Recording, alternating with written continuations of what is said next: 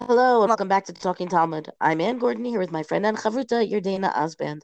Our daf of the day, Masechet Ta'anit, daf bet, page 2. We have a new Masechet.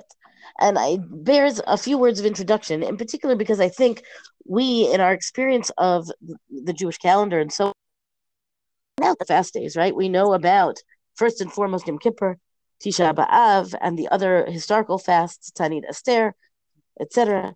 And we have to stop and remind ourselves that Ta'anit, the tractate that is devoted to public fasts, is not about these historical fasts at all. It is specifically, or I can't say at all, the fourth parak, the last chapter, does address them. The real bulk of the tractate is specific to the kind of fast that is tantamount to prayer. That when the people are in need, and in specific, it's talking about the need for rain in the land of Israel when the crops fail and the people will, have a big problem if there's no rain. So there's a public fast that becomes, that the people will call a public fast, the rabbis, for the sake of kind of calling out to God for the sake of the rain, for the crops, for the field, for Eretz Israel. Now, this is Talmud Bavli.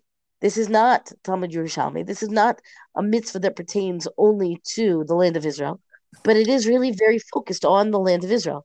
So we will, I think, be paying close attention to exactly what this says about the relationship between the people living in Israel and the people living in the diaspora, and what does it mean to pray for rain, specifically if we're talking about Israel? This was, long before climate change was a thing, and they are not talking about the need for the world to have water. We certainly understand that importance now. And it also speaks to the fact that always, historically, water was a critical element in the life of the land of Israel, you know, life crops and so on. So that's the Masachet in a very small nutshell. And then our first chapter is going to be specifically talking about these kinds of fasts, the ones that are decreed for the lack of the rainfall. And specifically, we're talking about the dates for the rainfall, meaning Israel, and I know that you all have, many of you anyway, have experienced this. It's a two-season kind of country. Spring and fall pass in a matter of days, and the summer is long and dry, and the winter, at least theoretically, is however rainy. It's a rainy season winter. And there are isolated places where you will see snow, but it's really about rainfall. So the entire rainy season is discussed here in the context of when is it supposed to begin. Because if it's not in the rainy season, then we specifically don't want it to rain because that's considered, not the right time for rain, which again is part of this story of um, where prayer and rain are part and parcel of the same thing, which is also a little bit counter, I think, our modern sensibilities when we think about rain and we talk about, I don't know, you learn about the cycle of hydration of the world and you know the science behind it, then that's really quite different than prayer being the cause, being what brings about the actual rainfall, specifically in a time of drought, but even any other time. Okay, without further ado to the Mishnah. Me'ematai mazkirin gvurot kishamim. So the Mishnah asks, from what date? From what Me'ematai, this is a formulation that we'll all recall from Masach Brachot from the very beginning. It means from when, right? From when, but in this case, instead of being from when in the course of one day, here it means from when, which date do we begin to mention Gvurot Kishamim, the strength of the rains, which is specifically when do we pray for the rain to come in our tefillot. Rabbi Elazar Omer Miyom Tov Harishon Shel Chag. Rabbi Elazar says you say it, and this is really a change in the formulation of the Amidah, right? Where we add in Mashiv Aruch Omer Dagashem, for example, specifically that we mention God as the provider of rain from according to the first Sukkot. Rabbi Yeshua Omer Miyom Tov Acharon Shel Chag. Rabbi Yeshua disagrees and says, no, do it from the last day of the holiday of Sukkot. And the difference here is going to become is a tangible reason. Amar la Rabbi Yeshua, ho'il ve'ein hagshamim el siman klala b'chag, lama hu mazkir. Rabbi Yeshua says to Rabbi Elazar, If rain falls during the holiday of Sukkot, it's considered a curse. It's a sign of a curse, rather, right? The idea that here's all of the people dwelling in their Sukkot. So then why would we want rain at that time? We want people to be able to dwell in their sukkahs and not have to rush inside from the strength of the rain, for example. Amar lo Rabbi Elazar, so Rabbi Elazar answers him and says, Afani lo amarti li sh'ol, ela lahazkir mashiv haruach umir nagashim ba'onato. He says, I didn't say that you should request rain at this time. It's not a prayer to please send rain. Rather, it is a recognition, it's a mentioning of the fact that God is the one who makes the wind blow and the rain fall in its appropriate time. Mashiv haruach u'marei nagashim is different than a tefillah asking for rain. Amar lo im kain leolam yehei mazkir. So the Rabbi Yeshua says, well, if that's the case, then let's say this all year long. We don't need a special time to acknowledge that God is the one who makes the wind blow and the rain fall in its due time. So then, meaning, so that this dispute here is, on the one hand, it's really just a matter of the words of the liturgy, and on the other, it's fundamental to the question of what are we doing when we come to say these words. The Mishnah continues, Ein shoalin et gshamim, ela samuch l'gshamim. So we've got a policy here. You only request rain right at the time preceding the rainy season. You don't do it all summer long. You're talking about it only in the context of what is actually logical that the rain would come, which, by the way, I think speaks to the interplay between the nature that we know and the influence, perhaps, that we hope to have on the nature itself via Tfilat to HaKadosh Baruch Hu, who is, let's say, behind the scenes of the nature. Rabbi Yehuda Omer, ha'over lifnei hateva b'yom tov acharon shel chag, acharon maskir, harishon eino maskir. Now this gets to the actual practice. Rabbi Yehuda says that when someone goes to daven from the Amud, someone goes up to the Over Lifnei Teva, means you go before the ark, but it means that you're coming to be the Shliach Tzibor, the Chazan, the prayer leader, and it's on the last day of Sukkot. That person should mazkir. That person should mention, again, Mashiv Ruach Menagashim, in the Amidah, you should mention that God is the one who makes the wind blow and the rain fall. Harishon Eino Maskir. But what that means is, specifically, the last one should do it, not the first one. Meaning, if you've got, the last one is davening Musaf. The first one, let's say in Shacharit, we don't mazkir yet, right? We draw this distinction between Shacharit and Musaf, and then, frankly, in our day and age, we really have a long, drawn-out, ornate Geshem to start us off into the winter season and the asking for rain. B'Yom Tov Rishon Shel Pesach, we're asking for rain for the year. But Yom Tov Rishon Shel Pesach, Harishon Maskir, Ahacharon Eino Maskir. So the flip side is it's in the mirror image where the person davening Shacharit is still in the winter zone, so to speak, and does mention rain, God's role in rain, and the Acharon, the Musaf Shliach Tzibor, does not say it because we're now at the end of Pesach is when we end up. I was at the beginning of Pesach rather is when we end up in the summer season again, which is not the appropriate time to be asking for rain. So the Gemara here, meta here,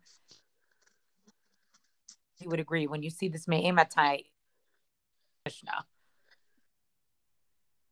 Well, that's why I said brachot. Right. It reminds you of the one in brachot. Right. So the Gemara starts off by saying Tana Hachi Kai Kitani Me'ematai. So it's basically asking, where does the Tan of this Mishnah, it literally means sort of like stand, that he teaches from when? In other words, Me'ematai sort of indicates already that there was an obligation that was already discussed to mention rain at that time of the year. So then it says Tana Hatam Kai, right? So it says the Tana is, over there, meaning it's referring basically to a Mishnah in Brachos, which talks about that you have to mention that you have to mention rain.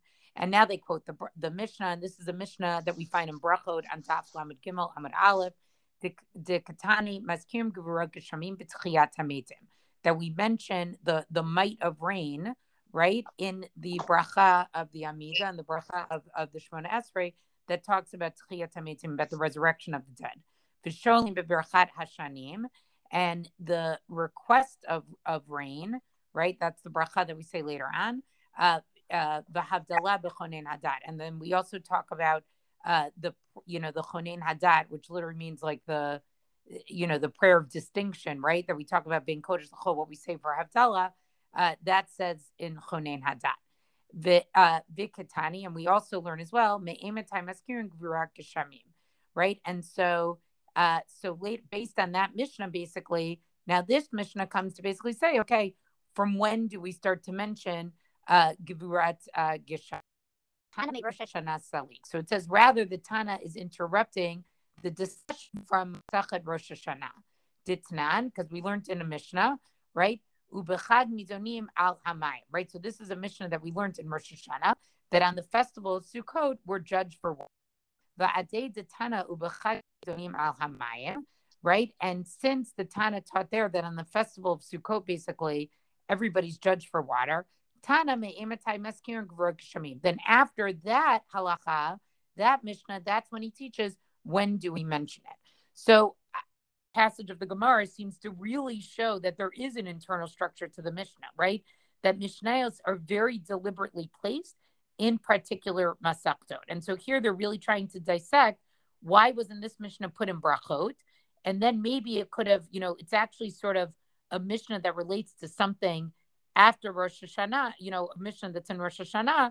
And so now it sort of has its own masachet and its own discussion, but that's why it appears as late as it does in Moed. And I don't think we've seen a passage that, for me at least, I could be wrong, that really refers to so many masachtot and really is thinking about sort of like the internal structure there. I could be, correct me if I'm wrong, Anne, but I can't correct you if you're wrong here, because I don't know that first of all, I think that our pace has been fast enough that I'm not sure that I would be as attuned to it. Me'ematai, you can't miss. Right. I'm not sure that every allusion to everything, I feel like maybe on our 7th time through Daf Yomi, we'll be able to talk about that, with greater confidence to say that it's only here. Right. But I don't know that it's only here, but it's really striking how detailed it is here. Let me leave it at that. Yes, I agree. And then the Gemara goes on. I just want to read one more passage here. The Gemara goes on then to basically go through the psukim that sort of teach us, when does somebody mention rain? So first of all, like, what's gvurot keshamim, right? That the idea that rain falls b'gvura, and they learn this from the creation. And then finally, why do you have to mention in tefillah? And then finally, we get this statement of Rabbi Yochanan. Amar Rabbi Yochanan, shlof maftacho biyado shel kadosh baruch hu, shelo nimseru biyad shaliach. That there are basically 3 keys which are maintained by Hashem and are not transmitted with an intermediary, with a shaliach. In other words, these are things that only God sort of controls. And what are they? Maftech shel geshamim, the key of rain, maftech shel chaya, the key of birthing, umaftech shel techiyat hametim, and the key of the resurrection of the dead. And then they go through psukim to prove this, right? Maftech shel geshamim, dichtiv, and they quote a pasuk here from Devarim, chapter 28, verse 12. Yiftach Hashem lecha et otzro hatov et hashamayim lateit matar tzacha bito. Right? The Lord will open for you his good treasure, the heavens, to give the rain of your land in its time, which means that God really controls the rain, right? Maftech shel chaya minayin. How do we know that God controls the key to birthing? Right? Dichtiv vayizkor Elokim et Rachel vayishma eleha Elokim vayiftach et rachama. Right? So here we're quoting pasuk from Bereshit chapter 30, verse 22, which says, and God remembered Rachel and listened to her and opened her womb, right? Literally opened it. Maftech shel techiyat hametim minayim. Where do we get the maftech of techiyat hametim? And we get this from this famous pasuk in Yechezkel, right, which talks about the resurrection of the dead, chapter 37, verse 13. Dichtiv v'yidatem ki ani Hashem b'fiftchi et krivrotechem. Right, and you will know that I am the Lord, that I opened your graves. And then they end with this last thing, but Ma'arava Amri, that in Eretz Yisrael they also would say Af Maftech Shel Parnasa, also the key of livelihood. So the key of life. And they, quote here a very famous pasuk from Tehillim chapter 145, verse 16, Potechai Adacho Maspilacho Charatzon, right? That you open your hand and satisfy every living thing. And the reason that wasn't mentioned with Rabbi Yochanan in Babel is my time of Rabbi Yochanan, my time of Locha Chashavi Locha Laha, right? Why doesn't he Consider this Amar Lacha Geshamim Hainu Parnasa. The concept of rain, right, which brings crops, that's related to Parnasa. So you didn't need a separate statement for that. But I just think it's fascinating to think like the idea of birth and Techiyat HaMetim being in the hands of God absolutely makes sense. But that sort of Geshamim or weather is equated with it. To me, I think what this is talking about is specifically sort of like the way the natural world works, right? This is something nobody has any control over at all. And that, it's sort of in that same category. Yes, they prove it through psukim, and it's all these psukim that have that word of opening of patach in it. But I think it's really interesting and should give us pause to think about sort of the power of weather and the power of nature in this way, and that truly this is something that only God holds and is not subject to any human influence. I like that. I think that, as I said, I think we're going to see these themes crop up, no pun intended, crop up a lot over the next, 20 plus dapim here, because we're exactly talking about things that we relate to as natural and things that we relate to as supernatural, meaning with the hand of God. So I'm intrigued to see how, I think we can predict which side of that equation it gets weighted in the Gemara, but I'm interested to see how the nature side of it is upheld or plays out. Well, I'm really excited to learn this Masachet, and I guess I'll just put another plug in. There's really some great Gemara in this Masachet, some good God. It says some great stories. So, we want to encourage, if you have a friend or a family member you think would like to learn with us, this is a great Masachet to start with. So that's our DAF discussion for the day. Rank us, review us on all major podcasts. Thank you to Rabbanit Michelle Farber for hosting us on the Hadran website. Let us know what you thought about this DAF on our Talking Talmud Facebook page. And until tomorrow, go and learn.